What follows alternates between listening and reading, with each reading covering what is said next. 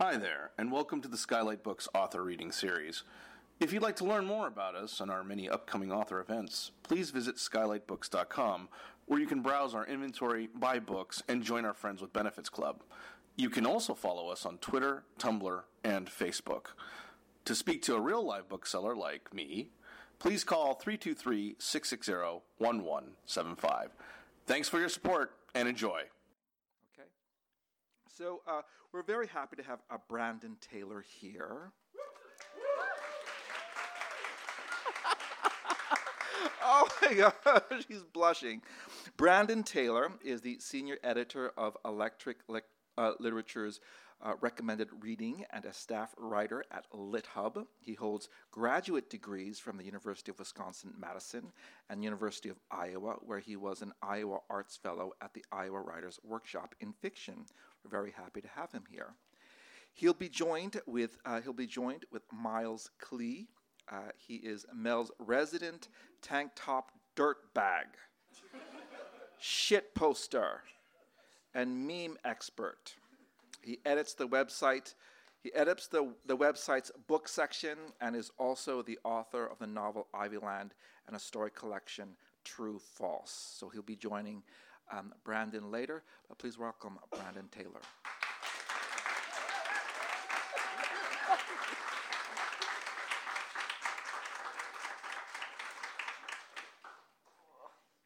Oh, there's so many more of you than I thought there were. Oh, hello back there. Hi. Oh, hey. This is like my Twitter life, but here. As some of you know, I tweet too much, and I was on a bit of an adventure earlier in search of a hamburger. I ran into four movies that were filming, one of which involved Batman and Wonder Woman helping two young children.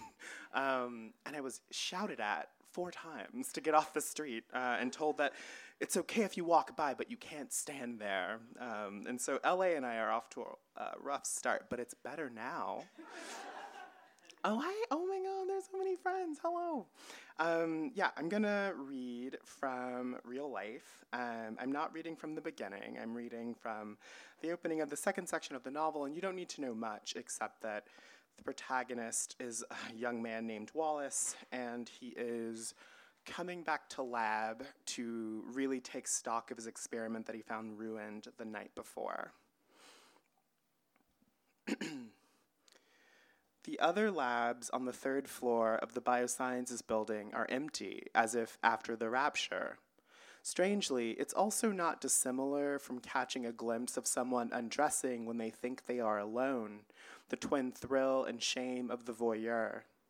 The air carries the salty scent of yeast media. Wallace's mouth waters. Below him, the atrium is filled with gauzy light. Dry yellow vines wrap around the railings, the floor glossy with wear. If he jumps, he thinks, he will plummet, a slow sweep through empty space, a horrible way to die. He feels momentarily the heat of the impact, the ghostly wet of his skull collapsing. The illusion of weightlessness gives way, the elevator slides shut with a rebounding clang. It's a little after 10 a.m. on a Saturday. At the end of the hall, light spills out of Simone's lab. Katie stands at the table centrifuge. It is an enormous gray machine emitting a high whine that rises in pitch until it bleeds into the mechanical noise of the lab. Rattling cages and clinking glass beakers strapped to agitators, muling coils behind the incubators, the dull roar of the air conditioner overhead. Standing there is like being in the peristaltic system of some large animal, amid the sounds of a body adjusting itself. Katie does not look at him. She's blonde with quite small features, as if someone had wiped away her original face and painted in its place a delicate miniature facsimile. She balances a green ice bucket on her hip, and she's slapping a pair of pale blue nitrile gloves across her thigh. Impatience, boredom. Wallace walks quickly by her as if he might slip her notice, but she says, "Let's get this shit done." "Let's get it done," he says gingerly. He's been caught, he knows, from up the lab, for it is really 3 rooms linked end to end, 2 benches per bay and 5 bays per room. A chorus of "let's get it done" comes back at them. The others sweep in and out of his line of sight as he makes his way to his bench. They are all here in this bright cluster in the middle of a cool, dim building, for a moment its vibrating core, a minor comfort. In the lab, there are only women. Katie, Brigitte, Faye, Suyen, and Dana. Katie is almost feral with the desperation to graduate. She emits a kind of raw, blistering energy. They all look away from her. She is their senior, just ahead of Brigitte and Faye. Brigitte is a natural, curious, and dynamic, but with a preternatural memory that feeds on whole bibliographies of developmental biologists. Faye is awkward and nocturnal, short and so pale that when she pipettes, you can almost see the shadow of blood sweeping up her forearms to her muscles. Her experiments are precisely designed, if inconclusive, with minuscule error bars, something Wallace admires to the point of envy. Once, in lab meeting, Simone commented that Faye was trying to deduce some subtlety too fine to matter. Suyen lives in the small lab among the chemical reagents and the tissue culture closet. There she plates thousands of tiny cultures, clumps of grayish cells that grow and divide or else die in pools of brilliant red media. Wallace once found her there like stumbling upon a spirit in a myth. She had been dabbing tears from her eyes with her bare forearm, dabbing and pipetting simultaneously in one unbroken motion. She had a heavy scent to her like salt water. The youngest is Dana, taken in the year after Wallace. Their advisor has not taken another student in some time. Every couple of months, the group hears whispers of rumor, retirement, migration to the Ivy League, leaving for an advisor position in government, consulting work. Rumors as insubstantial as they are numerous and temporary. For the most part, the lab is quiet. Clipped questions dart through its cool, bright air. Do you have any 6.8 buffer? Did you make new TBE? Where is the DAPI? Why are we out of scalpels? Who forgot to order DNTPs? 2 floors up in Cole's lab, Wallace has heard they play frisbee together on weekends and sometimes visit each other outside the lab. Most of Cole's lab came to his house, came to his barbecue with Vincent, and when he asked Cole about it, Cole gave him a look of profound confusion. Of course I invited them, they're my lab. When Katie showed up with Caroline, then just a few weeks post-graduation, Wallace went to stand in a corner with them. He was drawn to them out of a kind of loyalty, although the room was full of people he knew better and liked more. Caroline and Katie talked, but only to each other, not to him. Caroline let out a sigh and said, "Here we are again," and Katie nursed her wine, looking through the glass onto the patio where the grilling was happening, watching also a 5th year swim lazy strokes in the pool. They languished there for hours, no more than a handful of words passing among them, but instead of making an excuse and heading off to find a friend, Wallace stood there with them the entire night, even after Caroline, having drunk perhaps too many beers, started scowling openly, even after Katie rudely told Vincent that the meat looked undercooked and she would not be having any. He stood next to them because he felt no impulse to leave. Today, the other desk in Wallace's bay is empty. This would not be the case, he thinks, if Henrik were still here. Henrik would be striding from his desk to his bench and back again, half starting a dozen tasks before finally settling on one. Henrik was a thick-necked former football player who attended a small college in central Minnesota where he studied chemistry and also was a tight end. It was Henrik who taught Wallace to dissect, to do it in the dish rather than on the slide because it gives you more time and range of motion, how to wait for the worms to grow still, how to time everything just so that you could cut through a mass of nematodes, severing their heads in a single stroke, 50 at a time. He taught Wallace the perfect angle at which to slide the slender needle into their germlines, that mass of beautiful cells like roe. He taught Wallace many things, including how to put slides together for presentations and how to calm down right before, running your hands under cold and then warm water. Get the temperature up, Wally. Bring the heat. Sometimes Wallace saw Henrik's face when he closed his eyes, or heard his voice, warm and Muppet-like, silly-sounding, a man who would always be a boy, perhaps. There was something vigorous and rough about him, like he might wrap his arm around your neck and dig his knuckles against your scalp at any moment. But there were moments, too, when Henrik drew to his full height and towered over you, moments when you were suddenly aware of his strength. Wallace had once watched him fling a 5-gallon jar to the ground in a rage because someone had left the lid off. Another time, Wallace had been inoculating colonies, and Henrik shoved him aside and slammed the gas off and said, "That's not right, that's not aseptic technique."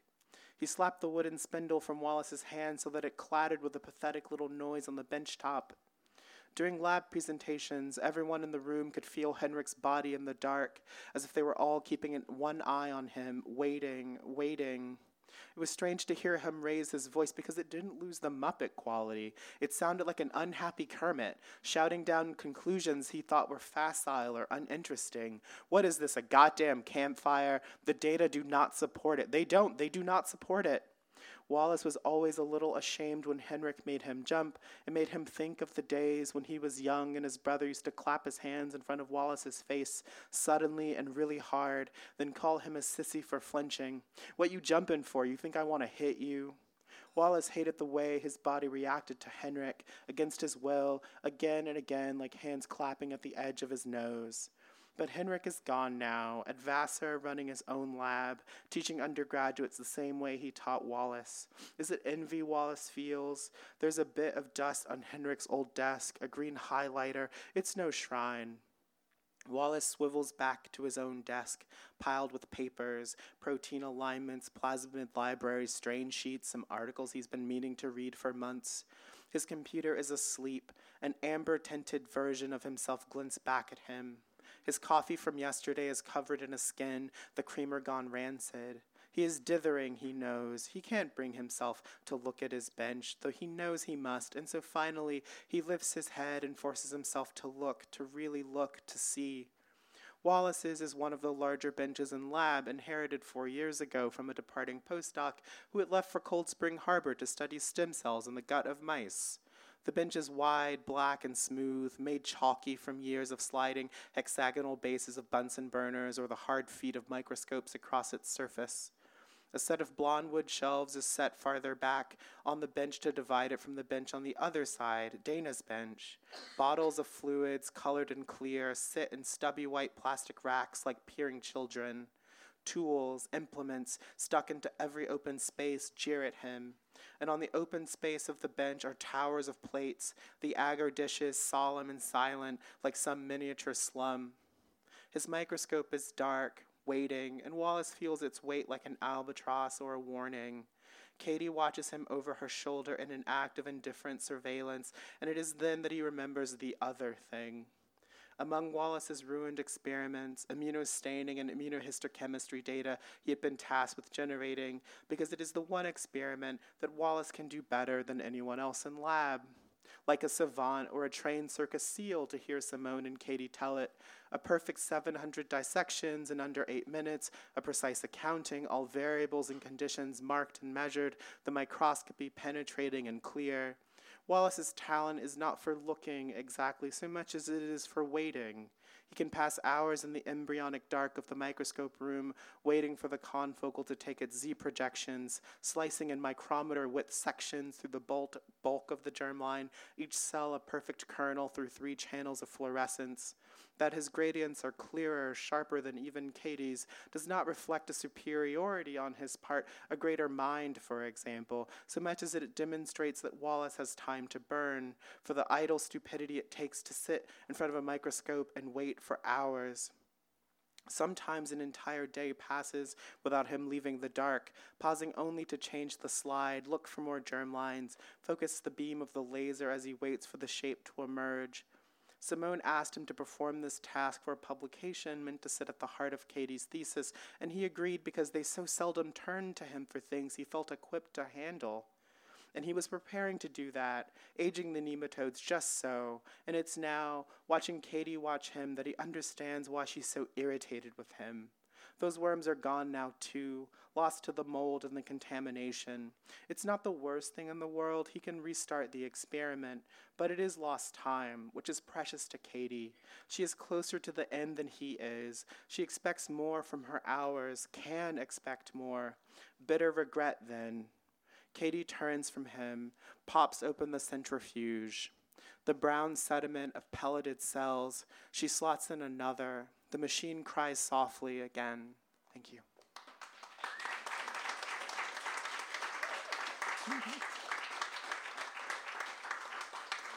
Hello. Hi. Thank you for that, Brendan. Oh, thanks for listening, Miles. And thank you to the Skylight family for having us. I love this store. Love being here. And thank you to all of you for coming out straight from the Democratic primary debate. I know you all watched it. So, Brandon, I think the first question a lot of people have is, how dare you? Right? Such a good novel. Wow, that's so nice of you. I'm not sure that's a question many people, but thank you. That's so nice. I dare to ask it. Well, no.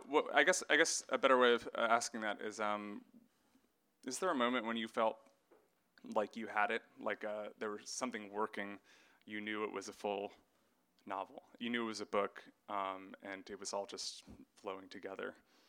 Yeah, I know the exact day. It was the day I wrote the center part of the novel. But before that, I think around 25,000 words, I was like, oh yes, I have committed enough that that I'm definitely going to finish it. But then I sort of wrote myself into this corner with the central section of the novel, and I was like, oh no, who knows?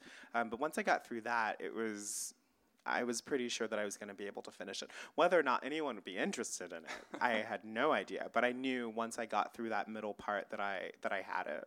You were committed. Yeah. Oh well, yeah. Time sunk fallacy is a great writing tool.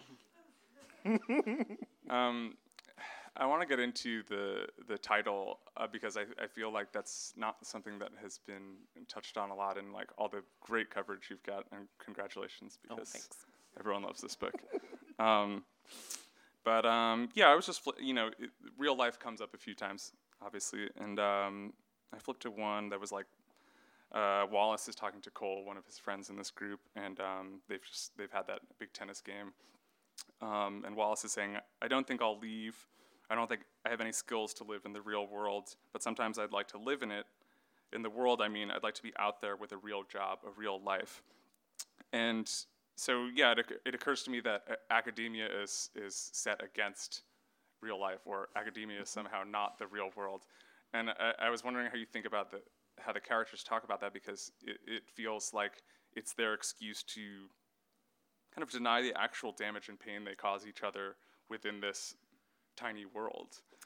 Yeah, I mean, when I was a graduate student, like a real graduate program, when I was in Madison, we used to talk about the real people, like the real people being like people who were not in graduate school. And I think there's something about being in academia that feels like a simulacrum of real life. It's like you're just trying stuff out. Like you're maybe going to experiment with like vegetarianism, and you're maybe going to like start recycling and get into flossing.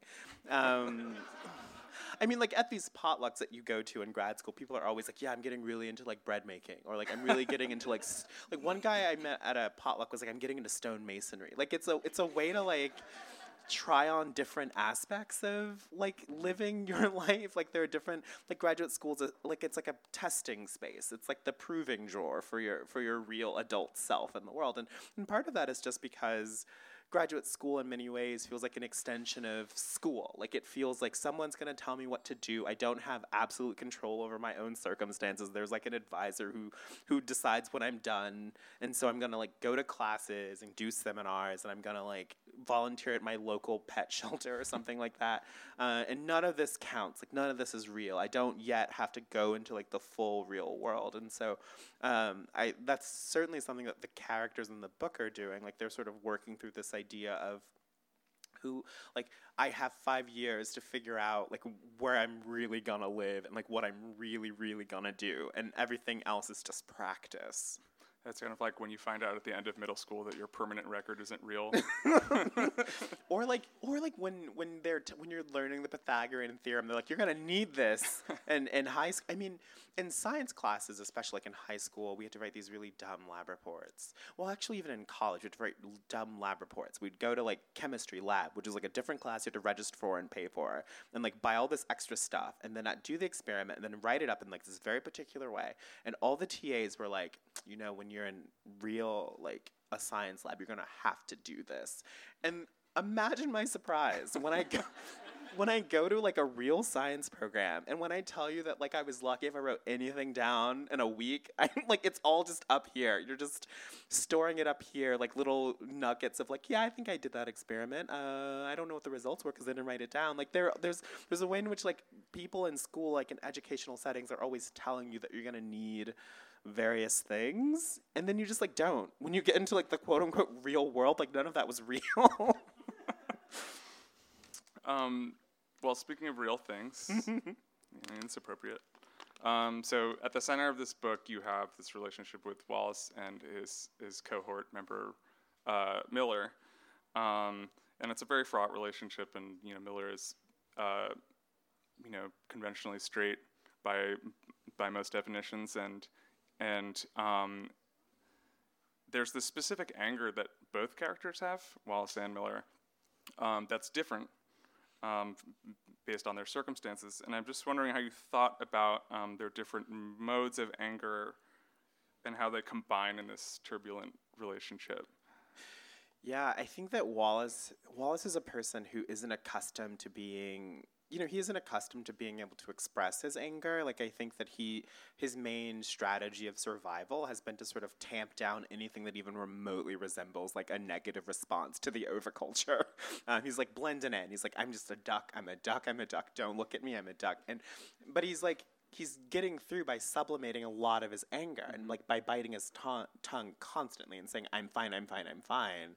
And so like his anger is like this anger of like sublimated rage because he's being constantly accosted at every turn. And Miller is someone, he's like a tall white man. And so like he's someone whose anger, has been given like a larger cultural vocabulary in some sense, but he's someone who has seen what his anger can do, and he's afraid of it, and he wants to be a different kind of person, and so he's like putting his own, so he also is like sublimating his anger, but like he clearly is not doing a great job of it.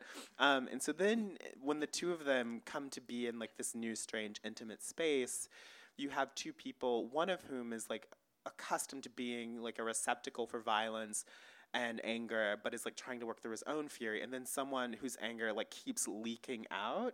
And it was really, it was a lot of fun and also really scary to try to tease that out, because you have suddenly these two people with a lot of anger who don't really know how to express it except in like really awful, violent ways. Like they aren't people who know how to talk through their feelings, for example. And so I was interested in the collision of like two people who are sort of at a point in their lives when their strategies have just failed them entirely, and I put them in a situation where they had to sort of come at each other, and I was just wondering like what would happen. Well, those are really scary, intense scenes. I mean, in a way, this is like, this is the campus novel. There's like only a certain range of things that are kind of possible within that world, but then you put these two guys together in a room and you're like, I'm scared shitless. Like, I don't know what they're going to do to each other. As a writer, I was afraid that I would have to write something that would make either of them be irredeemable.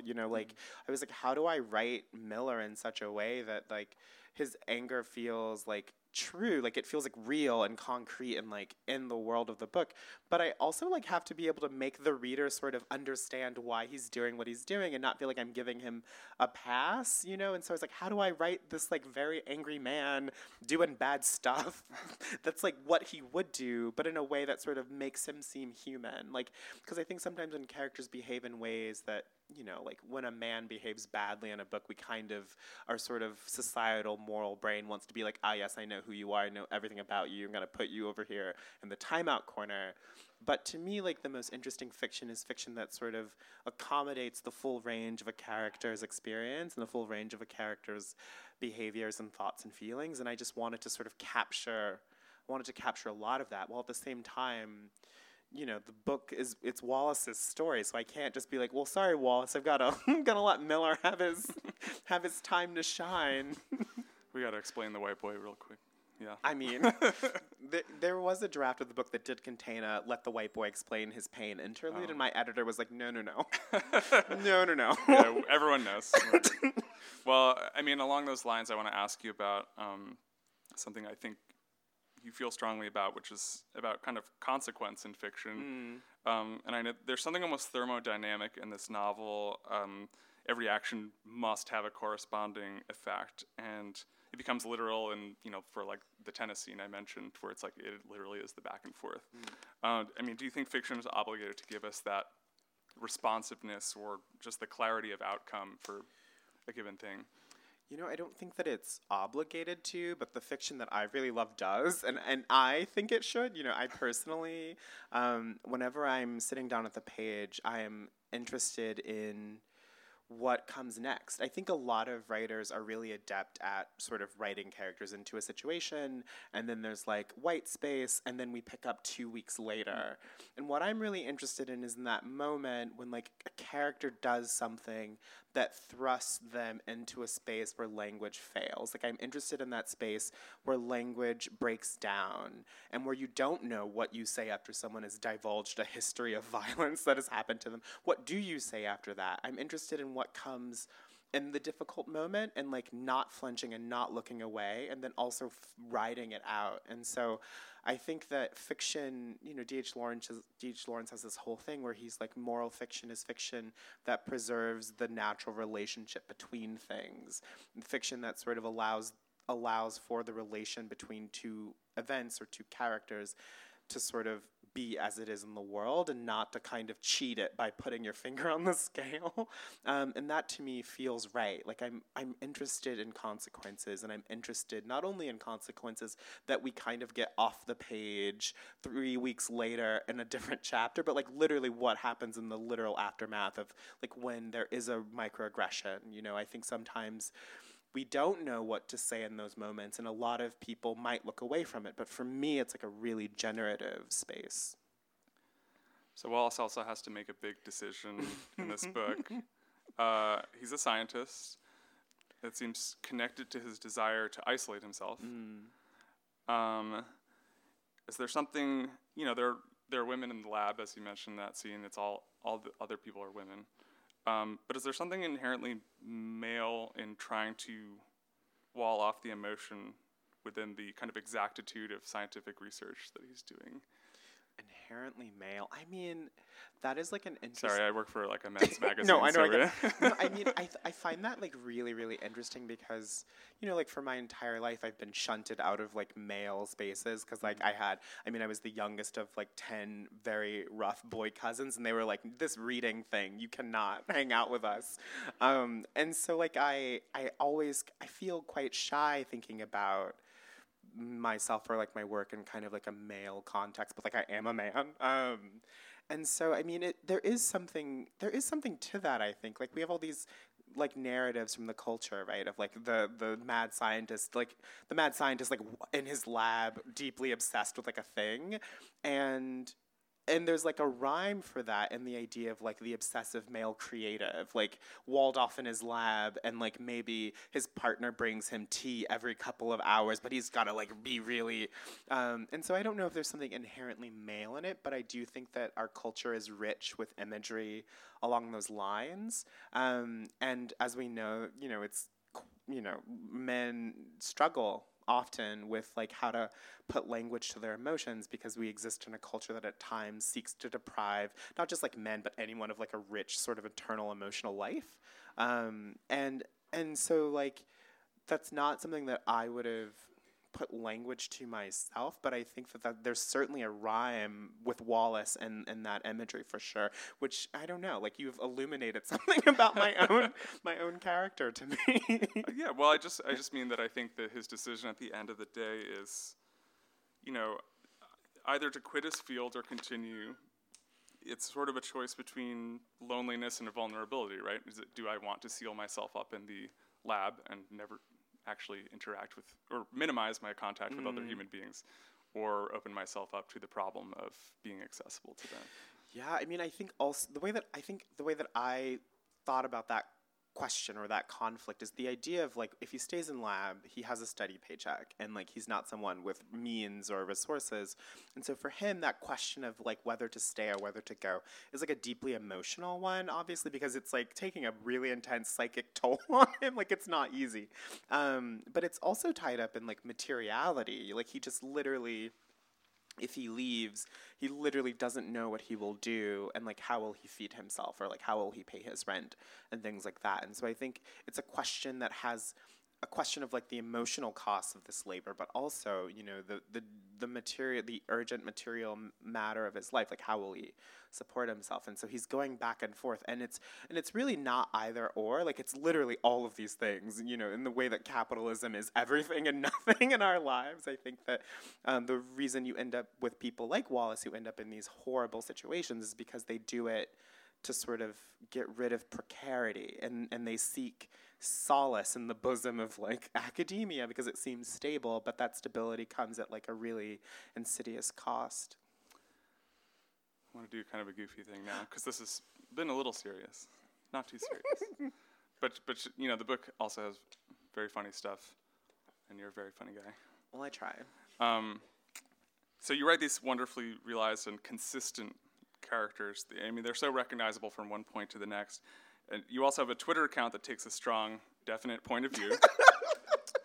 And I wonder if we could just look back at a couple of opinions you've tweeted in the past, just to see if you still agree with them. Okay, I'm into this. Let's Okay. do it. Let's do All this. right, so a year ago, Oh, wow. no tweets. You literally deleted everything. Very smart. Yeah. You were way ahead of me. The book was coming out. There was a cover reveal coming. And I think I tweeted something really chaotic. And I was like, no, I've got to, like, clear this out. Yeah. So I had to go a little more recently. So last month, Oh, no. you were going off against a certain font. Oh. I don't know if we have any font enthusiasts or typists in the house. Uh-oh. I know where this is going. So what you said was, I have a problematic take.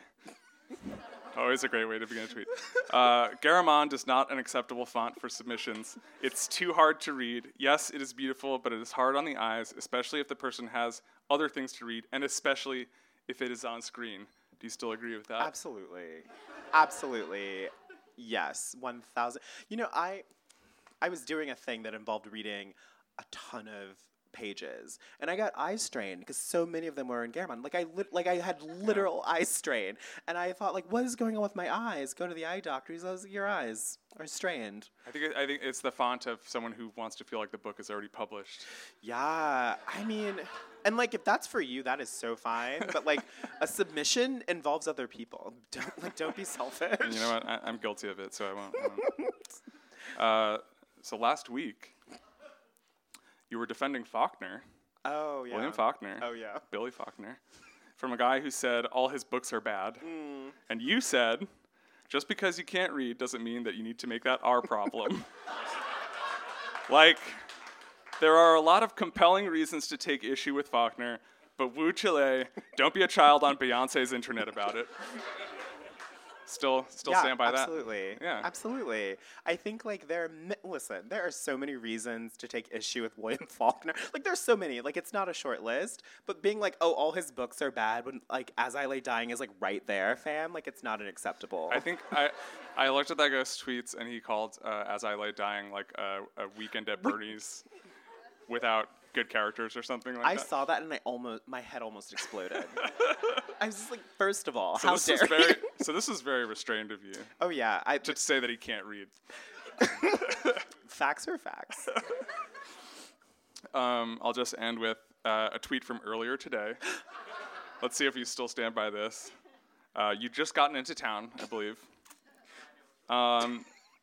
You said, people in Los Angeles walk like they learned how to move from YouTube videos. Still true?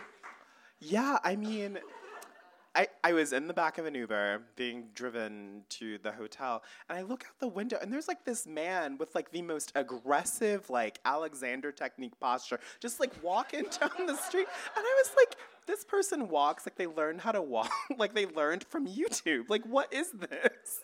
That's how some of us learn. He wasn't even the only one. Yeah, so I think, yes, I stand by it. Yeah. You are as consistent as your characters. I admire that. Yes. I love consistent characters. I think we will open it up if anyone wants to shout out. Don't shout out. Raise your hand. Whatever. We behave. He's really nice. It's okay. Yes. So, speaking of your Twitter account, I remember several times you have ranted against flashback. I noticed that in some of these scenes you read, there were definitely flashbacks. So, like, I'm curious about, like, because I know, like, I know that it's like mostly being silly and facetious, but also I was curious about, like, how was that process when you were writing? Because I'm almost now positive that you were tweeting while writing these scenes. Because I remember there was like, wow, I'm writing a flashback. Yeah. And like, so how was that process for you, like writing in these ways that were very new to you? What was that like? Yeah, so the questions about flashbacks. I do not like them. I was, in fact, tweeting while I was writing this book. As a matter of fact, I can remember, like, several tweets where I was like, I guess I put a flashback here. I don't know what else to do. Like, put a flashback down. I think that flashbacks in fiction are sometimes a way for writers to sort of skip around staying in the moment and sitting in, like, difficulty. And I also know myself that if I let myself write a flashback, it will only be flashbacks. So for this book, I wrote the entire book with no backstory. Like, the whole first 5 sections, first 4 sections of the book, I was like, I'm not going to write any flashbacks, no backstory, and I'll just put it all in one section and I'll just like condense it. So I'm not going to tell you anything about Wallace's like deep, deep past. Because I just like knew that would overpower the book. And I think that when it comes to flashback, it's just a matter of proportion. And it's like you can have a flashback, but it's got to feel like it's in proportion to the moment. Like the flashback can't be bigger than what you're trying to do in the present moment. And flashbacks are often places where people hide important things. Like you can put a car crash in a flashback because you know the person survived it because they're flashing back. And so when I was like writing this, but when I was putting the flashbacks in, I was trying, since I did it after the fact, I could pick my spots and I could really think about what needs to happen here to create an emotional resonance. Because the fact is, like, flashbacks are a useful technology to create resonance and meaning and metaphor, and they're beautiful and they're often full of great lyrical language, but often nothing important happens in them because like they survive. Like it's like having a cliffhanger when you know the show's renewed for a second season. Like no one's gonna die. Yeah, I learned things. Jean. A follow-up to what you said about putting all the flashback in that one chapter. So, why did you choose to write the book in third person, present tense, and then that flashback section first? Yeah, so part of that is like I refuse to write first-person fiction. Like as a rule, I just can't and don't. The first part of the book is in past tense. And the reason that the second part is in present tense is because the first line I wrote for that section was, "In the lab there are only women," which is a present tense sentence. And my problem is that, like, I maybe should always be writing in present tense because it, like, weaves some kind of a spell on me where, like, if I have even the most casual glancing encounter with, like, a present tense thing, I'm just, like, locked in for months. Like, I can't get out of it. And so I wrote the entire second section in present tense, didn't realize it was in present tense until I got to the end of it. And then I was like, well, I've got 2 sections of this book here, one in past tense, one in present tense, and I can either waste time by, like, trying to rewrite one, or I can just like let the book sort this question out. And so I just continued in present tense until I got to a place where it just made sense for the book to come back to itself. Which is to say that I found a way to justify it to myself technically. But it was important that, and I knew that the middle section would contain this hyper lyric register. And like that section starts out in third person, and then there's a switch. And I just like didn't realize the switch had happened until I wrote the section. So I wrote this book in 5 weeks, but 2 of those weeks were just like being unable to write the 5th section. And by the time I wrote it, I was like, well, I'm not rewriting. I'm not gonna like take the first person out. I'll just like leave it and like see if anyone complains about it. And nobody has. And so I'm like, it must make sense for the book. So really it's like my own desire to avoid labor that caused the book to be made up of all these like weird decisions, but I'm ultimately glad for it because I think it takes the book to a place that if I had my own way, if I'd done it from like first principles from my own impulses, I would never have gotten the book that I got. I would have had this other thing that was like much more predictable, I think. But instead I have this book that contains all these different registers of this character's life and his thoughts and his feelings, and it just feels richer for it. So, sometimes just like trust your own weird lizard brain. Any other? Yes. Why do you avoid the first person? Why is your right Okay. We don't have all night. Listen. So I mean, it's sort of like with flashbacks. I feel like first-person fiction often is first-person fiction is often an exercise in like extended voice and a voice that continues to make an occasion for itself. Like oftentimes first-person fiction sublimates the needs of story just for like an excuse for this really slick mechanism to keep going on and on and on. And the other part of it is that it is an incredibly isolating point of view, and so you often get these stories in which you're just kind of locked in a character's head, and like the novel of consciousness is like a thing, but like not every first-person book can be a novel of consciousness, like not everyone can be like Zabald. And so you get these books where characters are like encased in a like amber of their own like deep observations about things, but they don't involve the world. And so first person fiction sometimes really sucks at bringing other characters in, and what you get is like a story that lacks tension or like lacks drama, or like a moment, like a story in which a character is not troubled by the world. They just kind of get to slide on through because their voice is the thing that's organizing and controlling everything. And so for me, like someone who's like deeply interested in the world pushing on a character and pushing back and challenging them, first person fiction, just like first person as a point of view, like it has too many escape hatches for me. Like I can't close all of them down. Any other questions? I promise I don't hate first person that much. Yeah.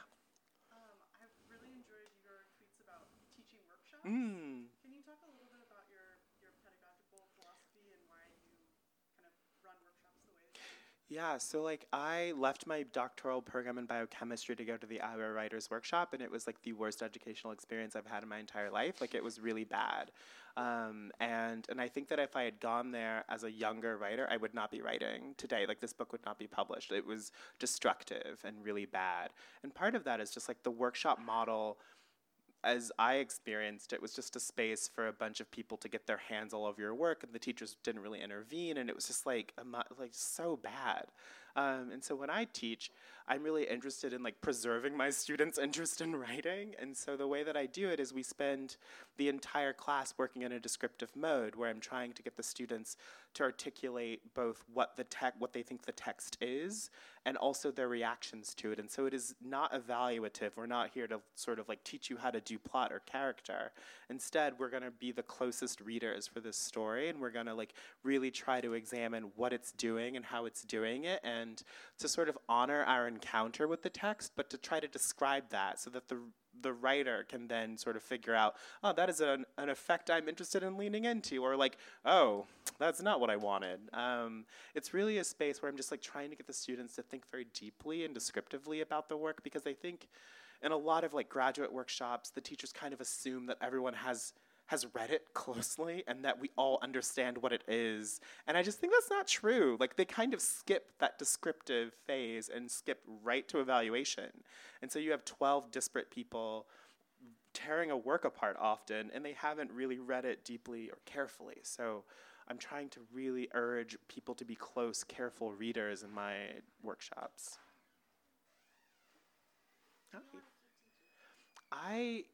If you'd asked me this question before the fall, I'd be like, oh, teaching, I just want to write books. But I found my students so engaging and so interesting and so careful with each other's work and such interested, like, astute readers, and they're so compelling to me. And I really like it. Yeah, I would teach again. It's fun. I like it. Hire me. Yes. What am I reading? Right now I'm reading rereading To the Lighthouse by Virginia Woolf.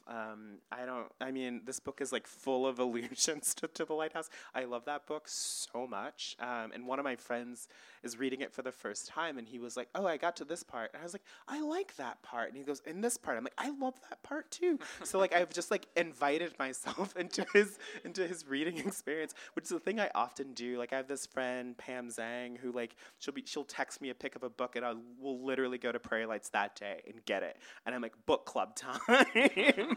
So I'm always like inviting myself into my friends' reading lives. Any other questions? Yes. Virginia Woolf has a really interesting use of omniscient voice. Do you find that disturbing the way you interact with omniscient? I don't like omniscience, but Virginia Woolf is like a genius. I mean, what she does in like the opening paragraphs of Mrs. Dalloway, for example, right? And even into the Lighthouse. I mean, in some ways, like To the Lighthouse takes that even further because it's not just like a little bit of head topping. It's like deep into Tansley, deep into I forget her name, but the Mrs. Ramsey. Yeah, Mrs. Ramsey. Like you get deep in there, and it's such an interesting, rich tool. And I mean, omniscience is interesting. I recently read Tessa Hadley's new novel, Late in the Day. And I kept talking to a friend of mine about it. Like, there's something weird about this book. Like, we know so much about these characters. Like, I can't put my finger on, like, what's so weird about it. My friend was like, Brandon, it's omniscient. Because it's like, I mean, it feels old-fashioned now. And I was just like, oh, right, that's what it's called when you deeply inhabit multiple POVs in the same passage. So, I mean, I find omniscience, like, really interesting. I mean, as you can probably tell, I'm a bit of a POV geek, and I love thinking about these things. And even though I don't write in first person, I love thinking about what it can and can't do. So, are we done? There's yes. As Miles noted, the reception for the book has been stellar. Has it changed your perception of yourself as a writer? I mean, no. I think I didn't. I mean, my expectations for this book were really modest because I spent 2 years at Iowa being told I was a bad writer. And, you know, I didn't expect much for this book. I thought it's going to go out in the world and I hope it finds its readers. But, you know, if not, I did my best. And people seem to have really taken to it. And so it hasn't really changed my own conception of myself as a writer, but it just all feels like what great luck to be like this weird person with a book that people think positive things about. Like it feels all bonus, all bonus all the time. Any other questions? Yes. What are you working on now? So, noted short story writer here, written many essays and tweets about it. I'm working on 2 novels right now. One about an art museum, and one about a concierge doctor. Ooh, this is good. You got the murmur. That was good. This is great. Ooh la la! I can't wait to tell my editor. I mean, like, you won't believe this. The ripple that went through. There was a frisson of pleasure. Any other questions? Yes. No. So when I was in Madison, I studied biochemistry. And the semester I arrived, she left for Vanderbilt. But I am bummed about it because I love Lori Moore. She's like a genius. A short story writer. And a short story writer. She wrote 2 novels. One about 9/11, which was interesting, but so good. It's a choice. Love Lori Moore. But no, I didn't get to study with her or any of those creative writing people in Madison because they were not very warm to me. Same. I felt the same way, yeah. Why weren't you guys in math? That would have been the family I never had. And so I was interested about your trajectory as a scientist, because I'm sure that would have been an amazing life also. What interested you about science, and why did you leave? I mean, I was always a nerd child. I mean, I remember being 4 or 5 years old, like mixing things in my grandmother's bathroom, like creating a more efficient cleaner for her grout or whatever. And I was always like mixing things, trying to be Dr. Quinn, medicine woman, like out on the fires in our backyard. And so I was always into science. It was always a part of my life. And I was also always like writing these like really silly stories, mostly for my own amusement. But the thing is, like, I think the way that literature is taught in public schools in this country. Like, I thought all authors were dead and that books were a thing from the past time. Like, I didn't know that they were still living, like, contemporary fiction was not a thing. And it wasn't until I got to undergrad where I took creative writing classes and they were like, yes, there are still writers in the world. I would like to be one. But I was really deeply, I wanted to be a neurosurgeon from the ages of like 5 to 20. Like, that was my path. And then I decided, I don't like pre-med people. I'm going to switch to biochemistry. And so I went to an elite PhD program in biochemistry, and that was my life. Like, I thought that's what I would do, because you need a job in the world. And then when I was there, I took a creative writing class with Justin Torres here in LA at Lambda Literary. And he was the first person to be like, you can be a writer. Like, you can do this. And I was like, nah, I'm a scientist. This isn't really my thing. All these people have MFAs. I don't even know what that is. I'm over here doing my own little thing for my own little self. But he was like, no, you can be a writer. And he really encouraged me. And so I sent my first story out and got it accepted. And I was like, oh, this is great. I'm going to do both of these. But then it reached this point where I was doing both at like a really high level, and it was like no longer sustainable. Like, I couldn't keep doing both. And my thesis advisor told me that I had to choose, and she said that if also I had like applied to Iowa and had gotten in, and I was like, what do I do? It feels like a sign.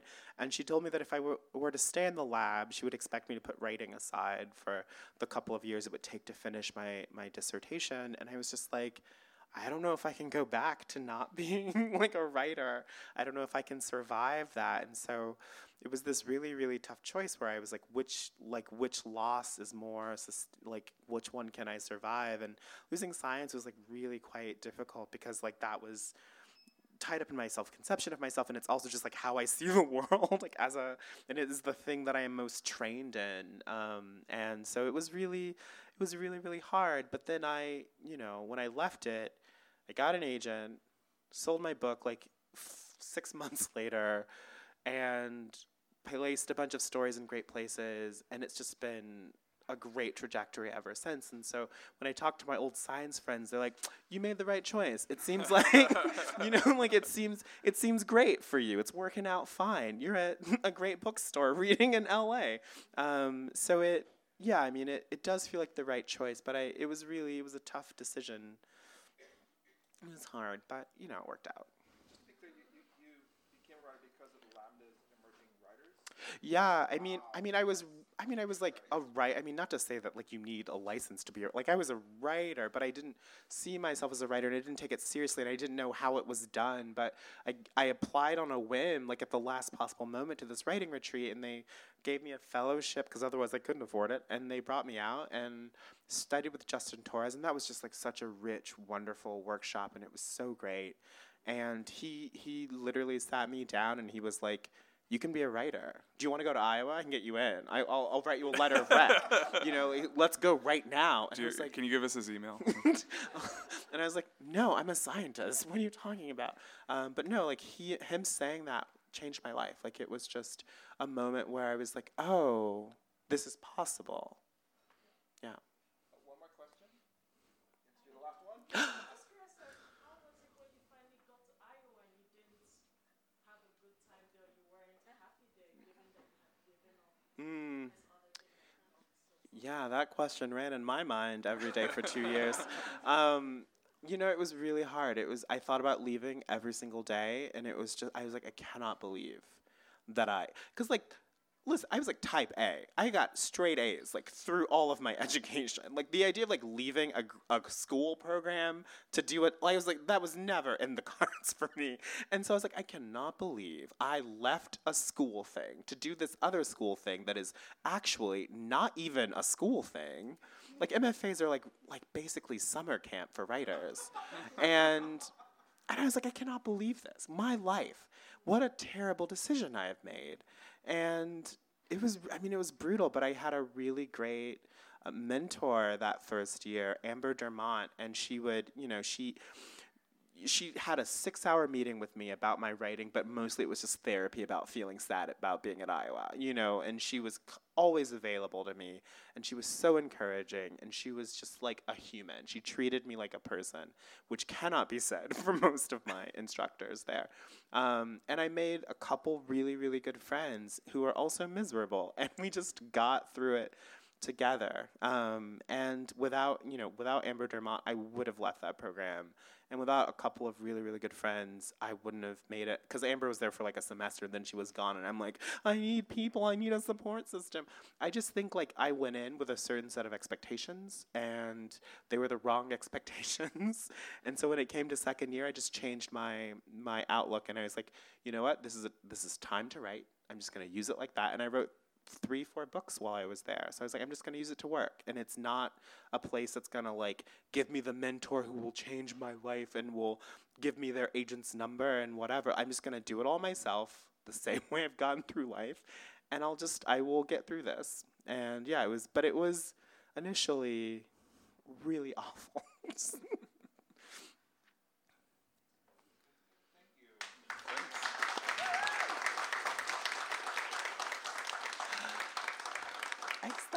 Thank you, Miles. Thank you. So very much, Miles. Our king dirtbag.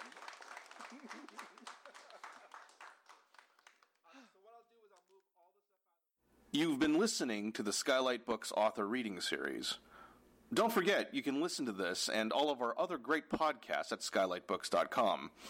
Thanks again for stopping by, and we hope to see you soon.